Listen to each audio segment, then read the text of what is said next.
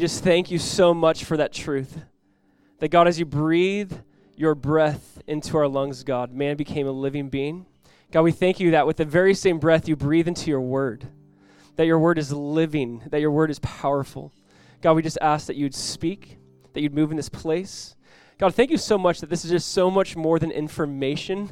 It's not information on a page, God, that you are tangible. You are here. You are with us. And Jesus, we just ask that the word that you've spoken, that the word that was made flesh would just be so real. So speak to us, God. We just invite you in this place. Holy Spirit, we ask that you would just do something within us individually and within us as a community to be those who just want to restore, to seek, and to save that which is lost, to join you, Jesus. We do want all nations to know you, to praise you. We do want every tribe and tongue and people group, and we believe that. We know that. We see that in the future. We see that in Revelation, God, where all tribes and tongues are worshiping you. We thank you so much for that truth, Jesus. We just praise you now in your wonderful name. Amen. Amen. Hey, good morning, everyone. Welcome. I know some of you love this time. Please be friendly. Please be outgoing. Meet someone new. Don't wait for someone to go to you. You go to them. Greg. Meet someone new. Go. I'm watching. Thank you, guys. That was awesome. Thank you. That was awesome. Thank you. I feel it.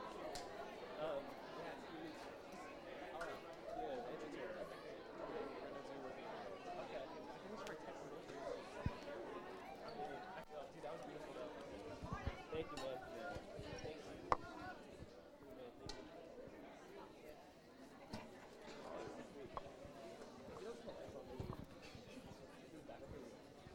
All right, hey, once you've met someone, you can go ahead and take a seat. Only once you've met someone. I know that is your favorite time for some of you. You love meeting the same person over and over. If you've met someone more than 3 times, it's time to ask them, like, hey, we should probably get coffee. We meet each other every week. Like, it's time to do that. Hey, we're in the book of Nehemiah. So let's actually do this. If you need a Bible, raise your hand. We'd love to get you one so you can follow along with us. But Nehemiah, we're in chapter 2. So turn to Nehemiah 2. Again, if you need a Bible, raise your hand. We have some people passing out Bibles here. I think it's around page 226 in the Bibles we're passing out. But Nehemiah chapter 2. Again, if you're new, welcome. My name is Josiah. I would love to just meet you after and say hi, so please stick around. Today is a special weekend. You heard it mentioned. This will be our first mission trip team that we send out internationally as a church community. So I'm looking really forward to that. So here's what I want to do. I actually want to call them up here. We want to pray over them. We want to ask them, have them share a little bit about what's going on in Haiti. So if you're going to Haiti, can you come on up here and we'll pray over you and talk for a second? Give it up for our Haiti mission trip team. Hey, buddy. You guys go this way. Sweet. Hey, guy. What's up, bud? So this is our team. We got a crew. We're actually partnering with Avenue Church in Delray Beach. We're going to go down there together and partner with Lifesong, a ministry that's down there. There we go. Hey, Brian. I have Taylor here. Taylor and Silver can help lead the trip with just Avenue Church. And so, Taylor, can you just tell us what is going on? Tell us about Lifesong. What are you guys going to be doing there?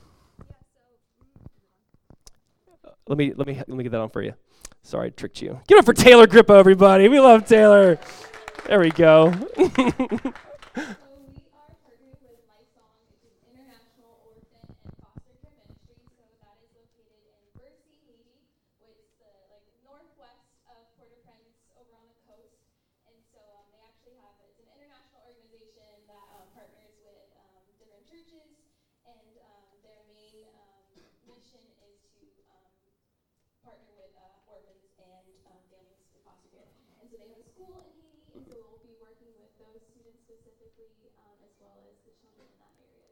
That's awesome. So Lifesong, and we're going with Avenue Church.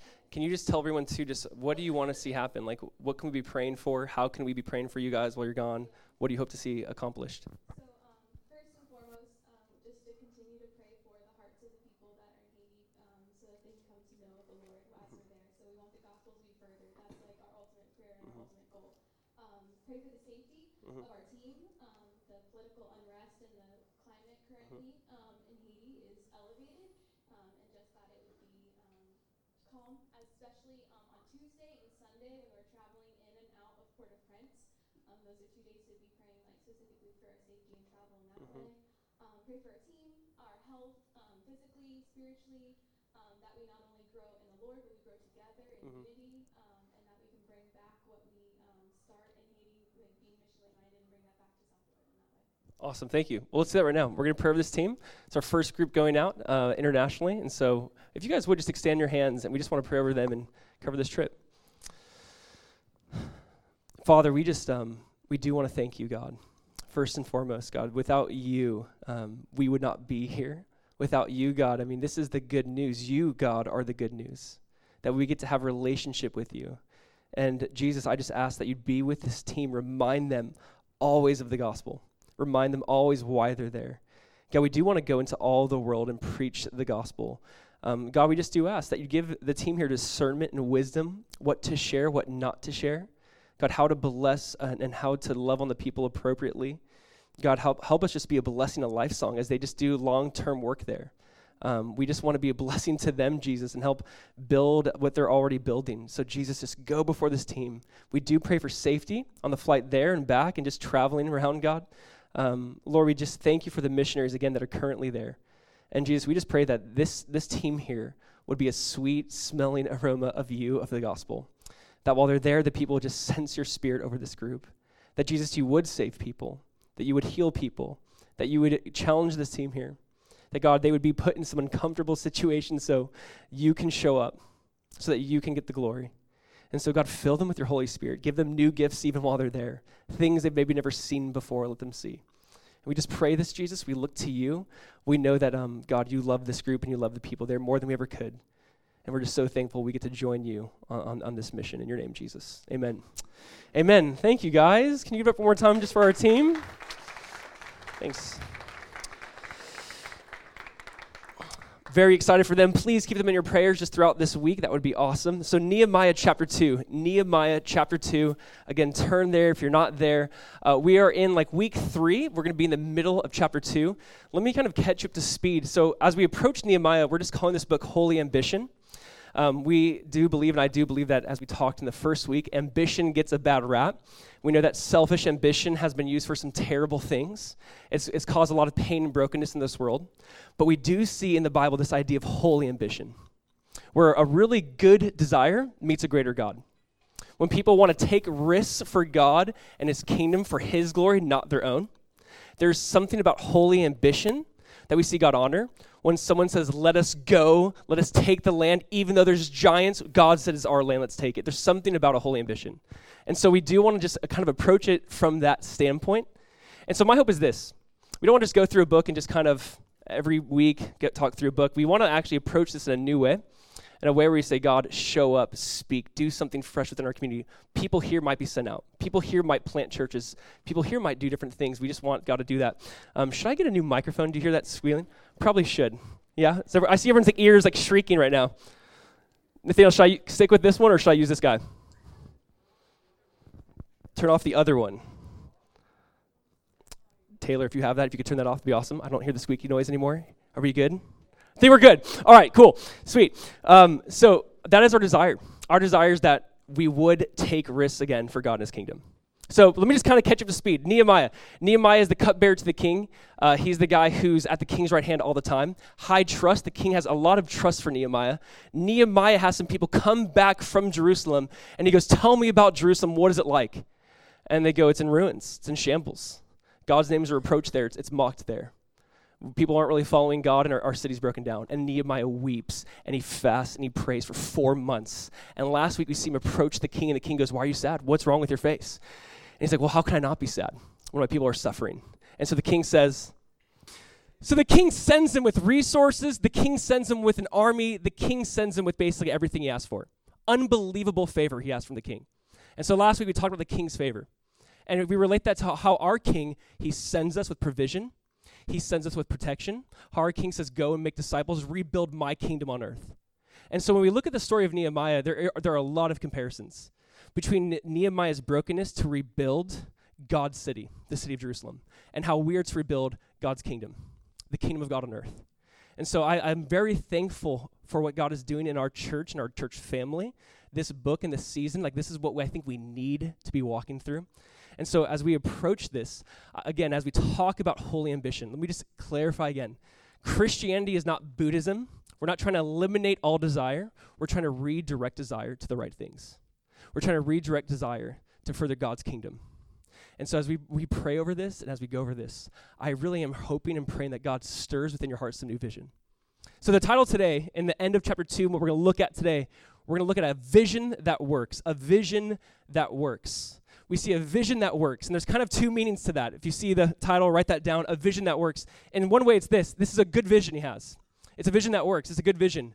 But secondarily, it's a vision that gets to work. He has a vision, and it's time to get to work. Maybe you've been around people, they have vision, and they just talk about their dreams all day long, but they never get to work, and that's very frustrating. It's like, man, you're a big talker, but you're not a great doer. Other people are great about doing stuff, but they don't even know what they're doing. They're just doing. There's no vision to what they're doing. And so we're going to see here a vision that works. And so we want to look at the work that Nehemiah is specifically doing. So let's read Nehemiah chapter 2, verse 11 through 20, and we'll pray and look at it more in depth. Nehemiah chapter 2. Here we go.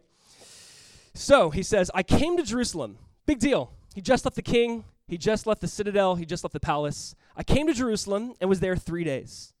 Then I arose in the night, and a few men with me. I told no one what my God had put in my heart to do at Jerusalem. Nor was there any animal with me except the one on which I rode, and I went out by night through the valley gate to the serpent well and the refuse or the dung gate, and I viewed the walls of Jerusalem, which were broken down, and its gates which were burned with fire. Then I went on to the fountain gate, and I went to the king's pool, but there was no room for the animal under me to pass, just in ruins. So I went up in the night by the valley and viewed the wall. Then I turned back and entered by the valley gate, and so returned. And the officials did not know where I had gone or what I had done. I had not yet told the Jews, the priests, the nobles, the officials, or the others who did the work. He didn't tell them what he was doing. Verse 17, then I said to them, you see the distress that we are in, how Jerusalem lies waste, and its gates are burned with fire. Come, and let us build the wall of Jerusalem, that we may no longer be a reproach. And I told them of the hand of my God, which had been good upon me, and also the king's words that he had spoken to me. So the people said, let us rise and build. Then they set their hands to this good work. But when Sanballat and the Horonite and Tobiah, the Ammonite official, and Geshem, the Arab, heard of it, they laughed at us and despised us and said, what is this thing that you are doing? Will you rebel against the king? So I answered them and said to them, the God of heaven himself will prosper us. Therefore we, his servants, will arise and build. But you have no heritage or right or memorial in Jerusalem. Before we pray, we're also going to cover chapter 3. We're not going to read chapter 3. We're going to read about the families that helped build the city walls and build the gates. And that's going to be kind of like one overview point. If you want to go back, I want to encourage you to read chapter 3. It's there for a reason. But we're going to kind of look at this idea of what Nehemiah can do when it comes to work. And we learn a lot about our work and building God's kingdom here through this section. So let's pray, and we'll look at this more in depth. Father, again, we just thank you that you've given us your word, and your word is truly a lamp unto our feet and a light unto our path. And God, I just ask that you would be here, that you would speak, that you would move. And God, I do ask that you just remove distraction. That Jesus, we want to hear from you. Let this time be about you, Jesus. Let this be about your word.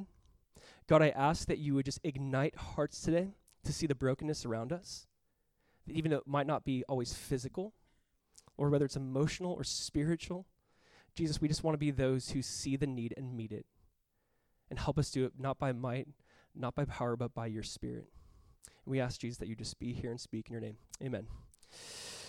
Helen Keller said, I know it's a great way to begin a sermon with Helen Keller quote. It's not the normal Keller I quote in here. I know, I feel like I'm cheating. Helen Keller said, the most pathetic person in the world is someone who has sight but has no vision. Said from someone who is blind. I want you to hear this. The most pathetic person in the world is someone who has sight but no vision. You know, that word vision can be thrown out, I feel like, in a lot of different contexts and ways and in different spheres of life. When I was in high school, I was a point guard, and I would like to think that I had good court vision, that would look ahead and kind of see how the play was developing and who's cutting and who's going where. And I like to think I had really good vision. My wife thinks I have terrible vision. She'll send me to the pantry or the refrigerator, and she's like, can you get the milk? And I'm like, I can't find it. She's like, it's milk. It's giant. I'm like, where is it? I do. She's not wrong. I have terrible vision. I'm the guy that talks on the phone. It's like, where's my phone? Like, you're talking to me on the phone. It's terrible. But vision can be used in many different spheres. And here's the idea. Sight is seeing things the way they are, in a sense. We have sight. We just see things as they are. Vision is seeing things the way they could be. Vision is refusing to see things the way they are. You see, we see that Nehemiah has a vision and a vision to work. And here's what I want us to talk about, because I think this is so key for us. Nehemiah had a vision for the city. Nehemiah had a vision for his life. And for you and I, we have to talk about this. Like, you have to, myself included, we have to come to this conclusion of, God, what is your vision for my life? Like, let me ask you, like, why were you born? Why are you here? I think early on in my Christian faith, this is what I really wrestled with the most, is like when Jesus really captured my heart and my time and my emotions and everything, like, okay, Jesus, you got me, I'm all in. Now I was like, now what? Like, what do I do? Like, what is my calling in life specifically? And here's what I want to like clarify, because the more I meet with people and the more you talk to people, pastor people, I want to say there's almost like 2 tiers or 2 stages to God's vision, to God's will. Like, let's think about tier 1. Tier 1 is this. We know God's will for us. The Bible says it over and over again. The Bible will say, this is the will of God. 1 Thessalonians 4, verse 3. This is the will of God, what? Your sanctification, your purity, that you be holy.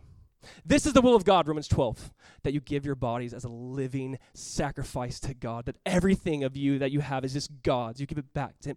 There's many scriptures that we have with God's will, and here's what we have to see. I'll talk to people, and they go, I want to know God's will for my life. Who am I supposed to marry? Where am I supposed to go? And it's like, start with tier 1. Is your body a living sacrifice to God? Are you giving your life, are you being set apart for God and his purposes and his work? Before you get to tier 2, answer those questions. For this is the will of God, that just in everything we pray, in everything we just seek him and praise him. How do we start with that? It is interesting because I'll talk to people and it's like, I just want to get married. And I'm like, first, you need to stop sleeping around. Second, you need to get off those porn websites. I want to grow in the power of God. Get off your phone. I want to experience God's powerful life in my life, and I want to experience this growth. Okay, you need to forgive that person that you're holding on to bitterness to. There's things that we want God's will for our life. We want tier 2. We want stage 2, God's specific will. But my question is, are we first and foremost obeying God's general will for our lives? You see, there's a desire. God's desire is to seek and to save that which is lost, right? Jesus even said, that's why I've come. I've come to seek and to save that which is lost. Jesus told us to seek first what? To seek first our careers, to seek first our seek first what? Seek first the kingdom of God and his righteousness, and all these other things will be added unto you. The idea is let's start with that big vision of God. And then as you grow in that, let's get it into more specific areas of our life. You see, we want to see the restoration, the renewal, God making all things new. We want to join him in this process, amen? That is our hope. There's a Chinese proverb that I thought was very helpful. I'll throw it up here. It's been said, if your vision is for a year, plant wheat. If your vision is for 10 years, plant trees. If your vision is for a lifetime, plant people. And that is our hope. We want to have a vision for a lifetime. We want to plant people. We want to invest into people. We want to see people's lives changed by the good news of Jesus Christ, amen? And this can't just be one person's vision. Like, church, I really hope, we want to join God in his vision to seek and to save the lost, to renew all things. That's what we get to join him in. And so as Nehemiah has this vision from God, it's a vision that eventually works. It's not just a vision that works. It's a good vision, yes, but it eventually gets to work. So we can't be those who let's theorize all day and sit around and brainstorm. Eventually, that vision has to work, and it's a good vision. So let's talk about work today. Let's look at this when it comes to the vision of God, the vision for us, the vision for our community, and how does it apply to just how we work and how we carry it out. So 5 things. We're going to walk through the text, and this is what we see here. We see the work is paused temporarily. The work is examined very thoroughly. The work is good. It literally says that. The work is mocked, and the work is memorialized. We'll see this even into chapter 3. So the work is paused, the work is examined, the work is good, the work is mocked, the work is memorialized. And we see how this right here applies to our work still today and how we work and build God's kingdom. So let's look at the first one. The work is paused. Verse 11, it says what? So I came to Jerusalem and was there 3 days. Okay, I know, first off, we could really easily just kind of brush over that, keep moving on. But I feel like we have to pause. Nehemiah, for 4 months, is praying and fasting. When can I speak to the king? He speaks to the king. King goes, go. Take my army, take my provision, go. He has a 4-month, 900-mile journey to Jerusalem. 4 months. 4 months of still thinking, of playing out this vision. How will it work? How will it go? He has a call from God on his life to do something incredible. He has a call from the king to go and build, and he takes a 3-day vacation. And I think that is so good. And honestly, what we need to hear, what I need to hear, is just this idea of rest, I think first and foremost, I might be the person, maybe you're this type of person, where as soon as you get there, you go, let's get to work. There's a lot to do. Nehemiah goes, I need to slow down. I need to rest. I need to scope out the land a little bit. And there's such wisdom in this. Let's just talk about this for us as Americans. We as Americans love to work. Most people don't even take all their vacation. They give back their vacation time for some weird reason. We're just crazy this way. I think it's because we find our identity and meaning in our work. I think we might find more identity in our work than we do maybe in God. And so work for us can become our God. And we love to work. And it's just bizarre how kind of it plagues us, or management or upper management, and then no one takes a break, and we have terrible rhythms and patterns in our life, and eventually get burnt out. I think this is so good for me to hear this. I think this is so good for you to hear this today. I think what's dangerous is this. I could definitely, and you could definitely, we could all work 80 hours a week. We could. I could work 80 hours a week. It would actually make me better probably in the moment. I could probably preach better sermons, meet with more people, disciple more people, plan better calendar events, execute them better. I could probably work 80 hours a week and there'd be a lot of good in the short term and temporarily. But in the long run, it's going to burn me out.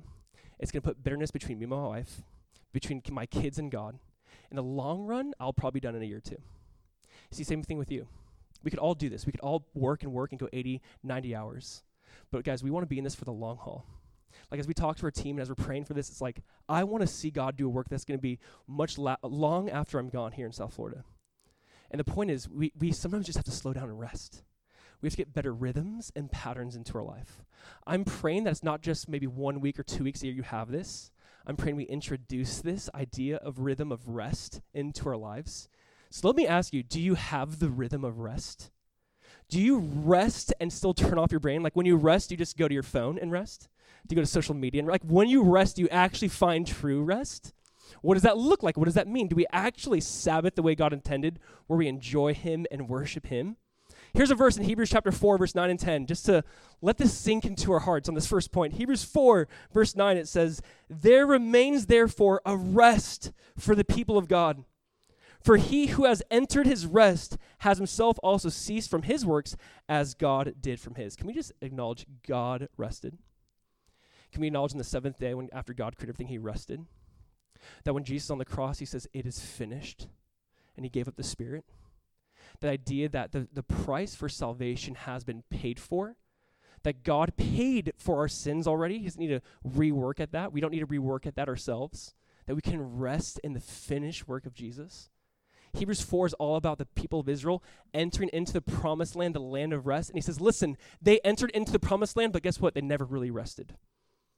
They can enter into this thing that God promised them, but true rest was found in Jesus.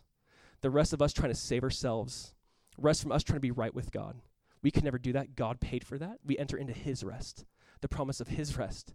Let me just say this. Nehemiah gets to Jerusalem, has probably one of the biggest building projects ever, and he rests for 3 days. And I'd say, let us rest. Let us be a people who Sabbath well. Amen? I think the work is really good, as we'll talk about, but first the work is paused. And he's like, let's take this in. And number 2, it's a similar thought, but the work is examined. The work is examined. Read verse 12 with me. So he keeps going after he rested. It says, "Then I arose in the night, and a few men with me, and I told no one what my God had put in my heart to do at Jerusalem. Nor was there any animal with me except the one on which I rode. And I went out by the night through the valley gate to the serpent well and the dung gate. And I viewed the walls of Jerusalem, which were broken down, and its gates, which were burned with fire.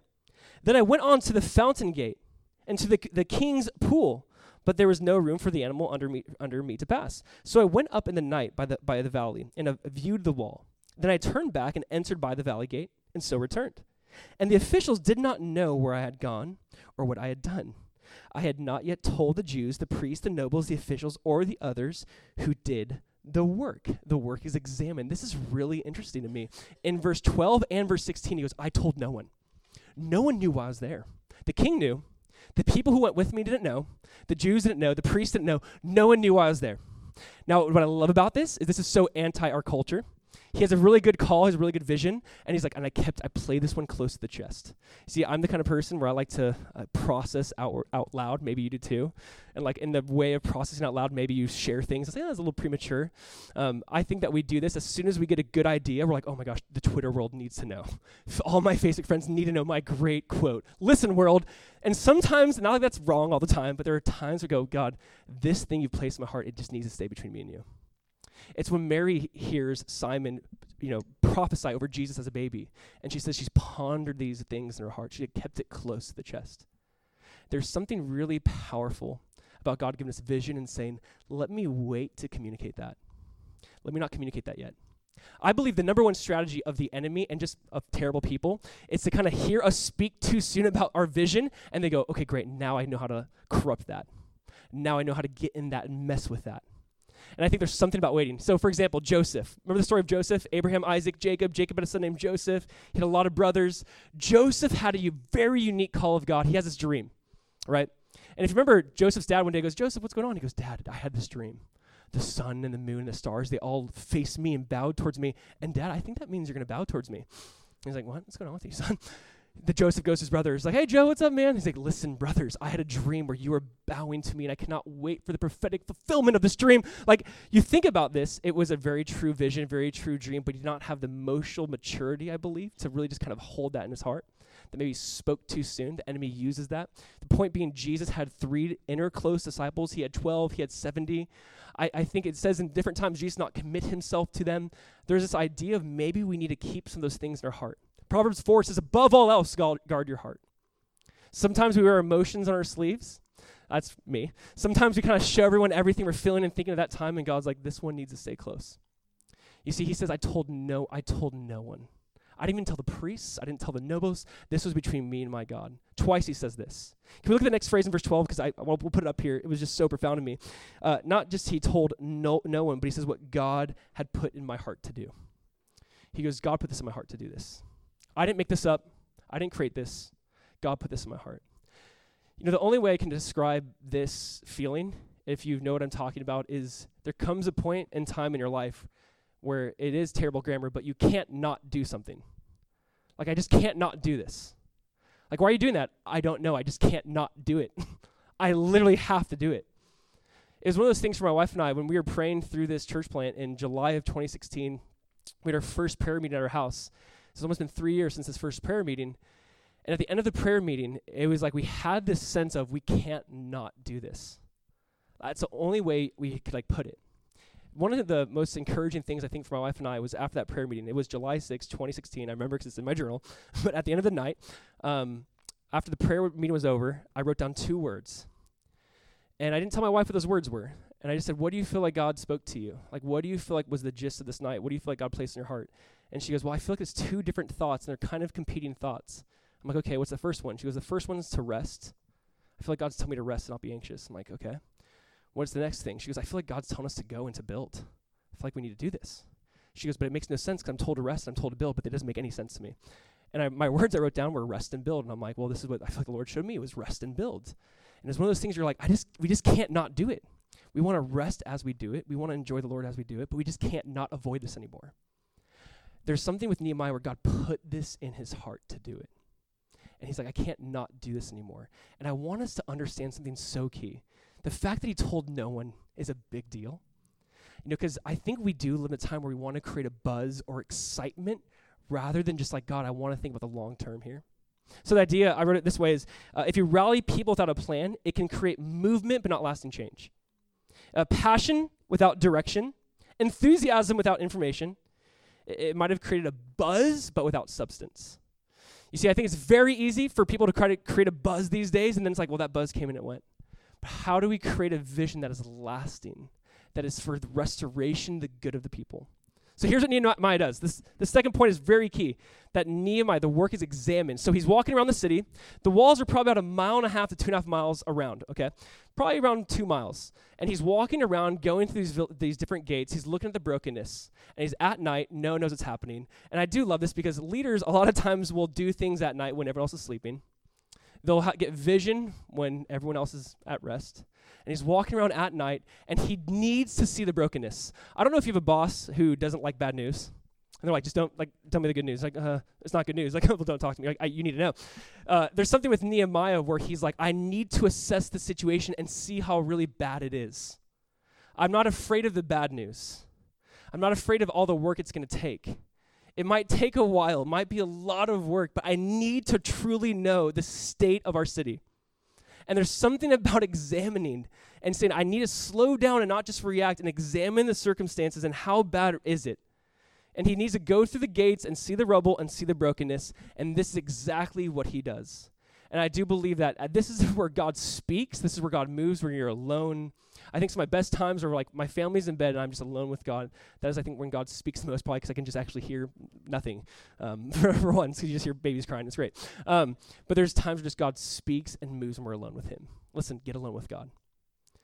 If you haven't felt like you've heard the voice of God in a while, get alone with him at night. Get alone with him in the morning. Just be alone with him and walk around. Go outside, go for a walk and say, God, speak to me. I need you to speak. God, help me care about what you care about. What do you see? We might see not physical brokenness, but help me see the spiritual brokenness in our city. We might even see physical brokenness. God, help me see what you see. The work is examined. And then number 3 is the work is good. Can we just acknowledge the work is good? It's a good work. Let's look at verse 17.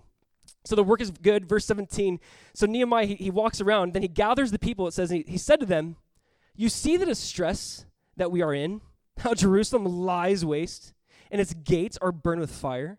Come, and let us build the wall of Jerusalem, that we may no longer be a reproach. And I told them of the hand of my God, which had been good upon me, and also the king's words that he had spoken to me. So they said, let us rise up and build. Then they set their hands to this good work. All right, the work is good. It's a good work. So Nehemiah gives one of those it's a small speech. It's a very short speech, but it's kind of like one of those little gladiator Braveheart speeches, right? Where he just says something. He goes, look at the brokenness. It's time for us to do something about it. And they respond themselves. Now, it's just fun. If you've ever studied people who gave really good motivational speeches, you'll always see like Winston Churchill. Winston Churchill was the Prime Minister of England during World War II, and the idea that there's a weaker Prime Minister and he kind of comes in and brings some strength and stability to that region. But he gave some of the best speeches. Here's just one little snippet of a speech. He says this, maybe you've heard this one. He says, I have nothing to offer but blood, toil, tears, and sweat. What is our aim? I can answer in one word: victory. Victory at all costs. Victory in spite of all terror. Victory, however long and hard the road may be. For without victory, there is no survival. And it's a little bit longer than that. But he's like, we'll fight on the beaches. We'll fight him on Mars. Like, he just names everything. We'll fight him everywhere. He's like, we're going to do what we have to do to win. This is like Nehemiah's little version of that speech. He goes, look at the brokenness. Our cities lies in waste. We are reproach. People mock us. It's time for us to build. And I do want us to walk through this. Look at verse 17, how he does this. Because he does this first and foremost. He goes, our city lies in waste. Here's what he does. He's like, look at the need. You need to examine the need. See the brokenness. Look around you. Josephus, a historian, tells us that he actually probably gathered all the people at the temple being the only thing that's kind of rebuilt, not like in its former glory, but the temple being rebuilt. Everything else around it's in ruins. So he brings them up to the temple, kind of in the middle of the city, and goes, look around. 360 view. Everything's broken. This is not okay. Remember we talked about this a couple weeks ago, this idea of habitation? There's this psychological concept of habitation where we just kind of get used to things after a while. Sometimes you need someone from the outside to walk in and say, no, this is broken. This is not good. That is what's happening at this moment. This is not good. Look around us. Not only that in verse 17, but here's what it says. He says, come and let us build the wall that we may no longer be a reproach. And I want to point out 2 things. He goes, let us build the wall of Jerusalem, that we may no longer be a reproach. Do you notice the plurality of language he's using? He's saying we, us need to build this. We need to do this. Not you, not I, and just follow me. We need to do this.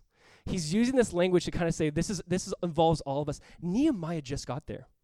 Nehemiah's never probably been to Jerusalem. Nehemiah wasn't there for 13 years with Ezra doing nothing like the people have. Nehemiah could have came in very cynical and going, guys, you've been here for 13 years. How is the city still in ruins? Are you kidding me? Like Nehemiah could have come across that way. But he goes, let us, I'm part of this. We're part of the solution. In verse 18, the people hear that, and they respond. And actually, verse 17, still moving to verse 18. After he says that, he says, I told them that the hand of my God, which had been good upon me. He's like, I want you to know that God's hand is on me. The king gave me his army. The king gave me his materials. The king gave me everything. God's hand and favor is on. Like, this is the moment, and this is the time, is what he's saying. We have the hand and favor of God on us. He's not trying to be like, I'm the coolest thing ever. This is the best thing ever. But he's saying we do have God's favor to move and act at this point in time. And he's like, you need to see that God's favor is on us. Church, when I was like praying just for this time and for us, I honestly look around and I go, I'm so amazed by what God has done and is doing. It's incredibly humbling to even pray over a team going to Haiti. It's incredibly humbling to see people getting saved this last year. In the last 2 years of our church existence, we've seen about 25 people baptized. To see people find forgiveness and hope and meaning in Jesus, follow Jesus. To see people say, I want my family, my marriage to get better. I've seen you guys come together and provide groceries and food for people, help pay for rent for people. It is unbelievable where I go, God's good hand is on you guys. It's incredibly humbling to watch God do this work. And he's going, God's hand is on this. If God's hand is on this, nothing can stop this. He's going, listen, I know there's enemies around us who don't want this to be rebuilt, but God's hand and favor is on us. So the people hear this in response. What do they say now in verse 18? They said, let us rise up and build. Then they set their hands to this good work. Let us rise up and build. Again, they take ownership. We're going to rise up. We're going to build. We're going to do something about this. Here's my hope. I think there are times where I can become cynical in my own heart, or you talk to people who are cynical in different ways, and I hear it put like this way, like, why doesn't the church do this? Why doesn't the church act in this way? And I would love for the language of the people, like it changes, like, let us rise and build. Not why isn't the church, why am I not? Why are we not? Not like the church is them and I'm not that. Like, no, like that's us. Like I would love for this ownership of language, like let us rise and build. It's not the churches, it's us. That's us, it's we, it's all of us included. They would let us rise and build. And we're going to see this building process in chapter 3, chapter 4, chapter 5. We're going to see them build. They do a very thorough job, a very good job, and they do a very good work. But here's why I say this, because I want you to not miss this point. There's a sense and a side to this where Nehemiah, even with the king's army, even with the king's provisions, by no means could he ever do this by himself. This is not a one-man job at all. And so the people are going, we're going to take ownership, we're going to do something. You know, this week in preparation, this is really random, I was reading about Canadian geese. I don't know if you ever see those in your backyard. You're like, well, it's a weird thing to go. If you've ever seen like a Canadian geese flying around, they kind of, I think they're here until June, like right now. There's this idea, and it is interesting, because I remember, you see this, and you always think, why do they fly in that V? And some of you might know, but the idea of geese, and there's engineers and people who've studied this, they fly in that V shape. The first one is doing all of the hard work, and he's kind of breaking the air and dispersing the air a bit, while the others are following his lead. And after a while, that first bird will go to the back, and a new bird will take a spot. And the scientists have studied this and said that geese, when they fly in that V kind of shape form, can fly 72% longer than if one geese was flying by itself. The fact that there's one bird doing a lot of the hard work, but it's breaking up for everyone else, then he goes to the back and gets the rest. A new bird steps, and it's like they fly longer together than they could ever alone. And there's a side of this work, we could never do this alone. I would look around literally every week, and you see people getting here to set up. They're smiling, they're laughing. I'm like, it's like 8 o'clock, how are you doing that? They're happy. They're tearing down afterward. They're running kids ministry right now. I know that's many of you, it's like more than half our church serves in that capacity, or in a group, and outreach, and serving and loving our community. It is so humbling to watch. And it's like, man, we're so much better together in this. Nehemiah might have a lot of resources, and he might be pretty smart. He might be the king's guy, but there's no way he could ever do this alone. And let me say this, the work is good. And it reminds me that we need to put our hands to this. We have the best work. And church, we have a better work than even rebuilding the city of Jerusalem. Do we get that? Rebuilding the city of Jerusalem, Jerusalem got destroyed again and again and again, and we'll go there and next year, and you'll see that things are built on top of each other, and you can't really see Nehemiah's wall. There's a new wall after Nehemiah's wall. Things come and go. We are building a kingdom which cannot be destroyed, amen? We are building something way better than just even the city of Jerusalem. We're bringing God's kingdom to earth. The work is good. Church, the work is good. Number 4 is this. The work is mocked. It's mocked. Look at verse 19. Verse 19, it says, but when Sanballat the Horonite, Tobiah the Ammonite official, and Geshem the Arab heard of it, they laughed. They literally laughed at us and despised us and said, what is this thing that you are doing? Will you rebel against the king? All right, we saw these guys in verse 10 earlier. These are like the 3 evil stooges throughout the book of Nehemiah that like are just constantly coming together, mocking the work, belittling the work. And let me just say this. Anytime God's people come together to do God's work, there's going to be mockery, there's going to be laughing, there's going to be despising. I mean, just guaranteed. It's one of those things where like, I'm not surprised anymore if there's not. Like, I'm surprised if there's not mocking and laughing and jeering.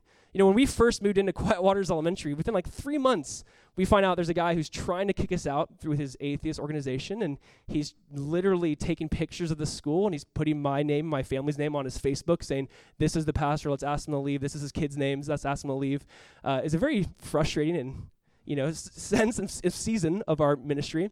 We met with the police department. What I love about this is they found the guy at the school taking pictures, and during school time, so an officer sees him, they charge him with trespassing, and now he's on Homeland Security's watch list, the officer told me, because he's posting about schools on Facebook with some sort of negative tone around it, and this was in about March of last year, which, if you remember, is right after the Parkland shooting. Not a very wise guy. At a school taking pictures. And I go, some guy's laughing, mocking us, and he's like now on Homeland Security's watch list. God is good. Now I'm laughing back. This is bad. But I look at this and I go, anytime there's a people going together and saying, let us rise and build, let us do something, there's going to be people that says, we need to stop this. We need to end this.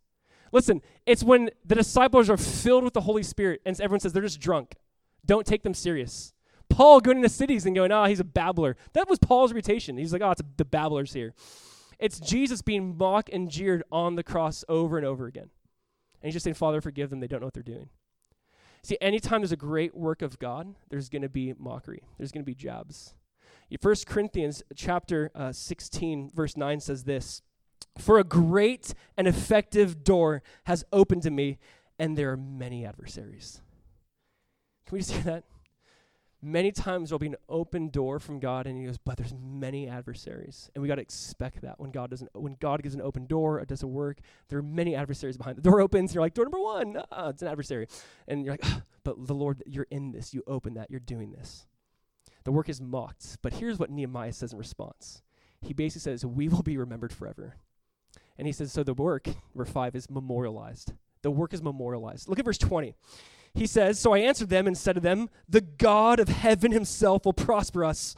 Therefore, we, his servants, will arise and build, but you have no heritage or right or memorial in Jerusalem.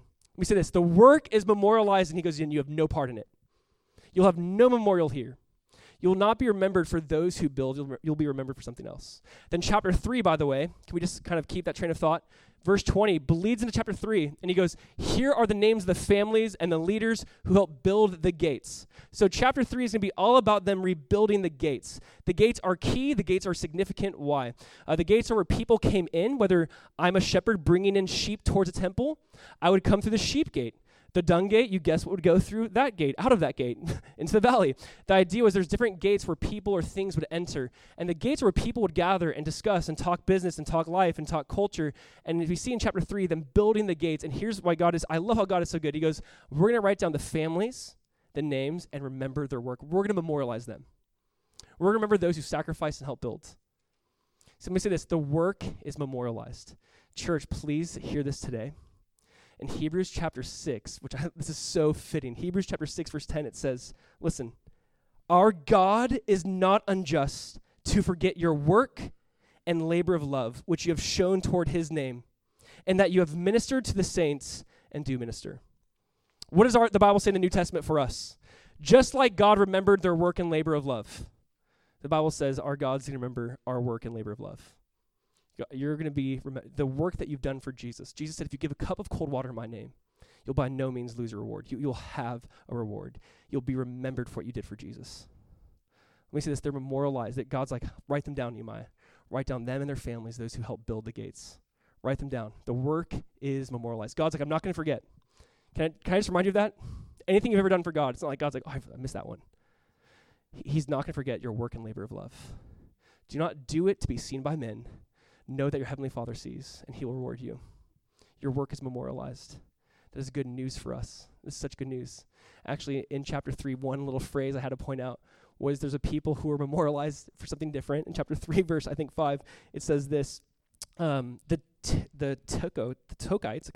Tekiotes, they made repairs, but their nobles did not put their shoulders to the work of their Lord. He's like, and then this family built, and then this family built. And he goes, oh, but those Tekites, those tech guys, I don't know, I'm just kidding. But those Tekoites, he goes, you know what? They were the nobles did not work. The nobles thought they were too good for it. And that's how they're remembered. That's how they're memorialized. Our God is so good to remember the work we've done for him. Can I tell you, there's 42 different groups in that chapter working in 7 different neighborhoods. I love how organized Nehemiah is. It says there's men and women working together. There's priests and outsiders working together.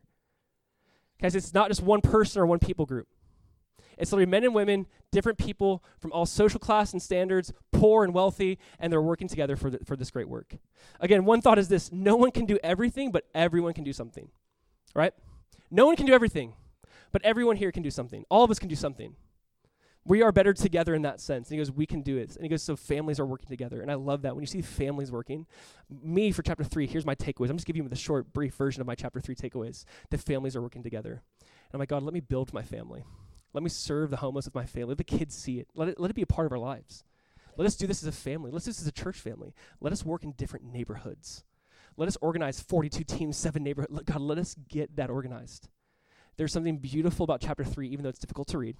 And you can read it. It's a little bit difficult. But there's something so beautiful. God's like, I remember your work and labor of love. Amen? And let me just point this out, and we'll end with this thought, is this. This work was always memorialized. Here we are talking about it a couple thousand years later. But I want to say something else. There's a greater work. There is a greater work that was memorialized. There's a greater work that's remembered. And that is when Jesus is sitting with his disciples, and he says, I want you, from this point on, when you come together, I want you to take the cup, and there's wine in it. I want you to remember my blood that is shed for you. And I want you to take this cracker, this bread, and I want you to be reminded of my body that was broken for you. And do this always in remembrance of me. Memorialize this moment of communion. And we are going to remember Jesus' death and resurrection as we take communion today. Because even though this was a great work that was memorialized, guys, there's a greater work you and I rest in. That is the finished work of Jesus. There's a greater memorial that we are here to celebrate when we come together, and that is Jesus. Amen? I'm so glad God remembers our work, but let's remember his work, because his work is way better. His work is finished. His work is whole and complete. So you and I can remember the work of Jesus on the cross. So I'm going to pray. We're going to pass out communion. I'm going to ask, as you get that cracker, as you get that juice, just pray over it. God, thank you for your body that was broken. Thank you for your blood that was shed so that I could be forgiven. Listen, if you're in this place and you're still new to Christianity, I don't know if I believe this, there's no need to take it. But if this is something, this is your hope, your trust, everything you look to for salvation, to say, God, thank you for this. I want to remember you and memorialize that moment on the cross, that moment of resurrection here and now. Let us pray, and we're going to pass out communion. And as you hear worship going, church, just feel free to take it as you're led. But memorialize, remember the moment of Jesus' work, of Jesus' greatest work for us. So let's pray. Father, we just are thankful for the fact that Nehemiah was not just a talker, but a doer. God, I just ask for ourselves, everyone in this place, that we would be doers of your word, not hearers only. That, God, we'd have a vision to seek and to save the lost, to be a community following you, Jesus, seeking the renewal of all things. And God, I just ask that as we slow down and just take communion, let us remember the great work, the work of your blood that was shed for us. God, the work that you gave your body for us. That, God, though you die, we shall live. We just thank you so much, God, that Jesus, you are the resurrection and the life, that if we believe in you, though we die, we shall live. God, I just ask that in this place, that our hearts would look to you, trust in you, rest in you. That, Jesus, we truly rest, enter into your rest. And that as we enter into your rest, let us build from a place of just rest. So, God, we just thank you.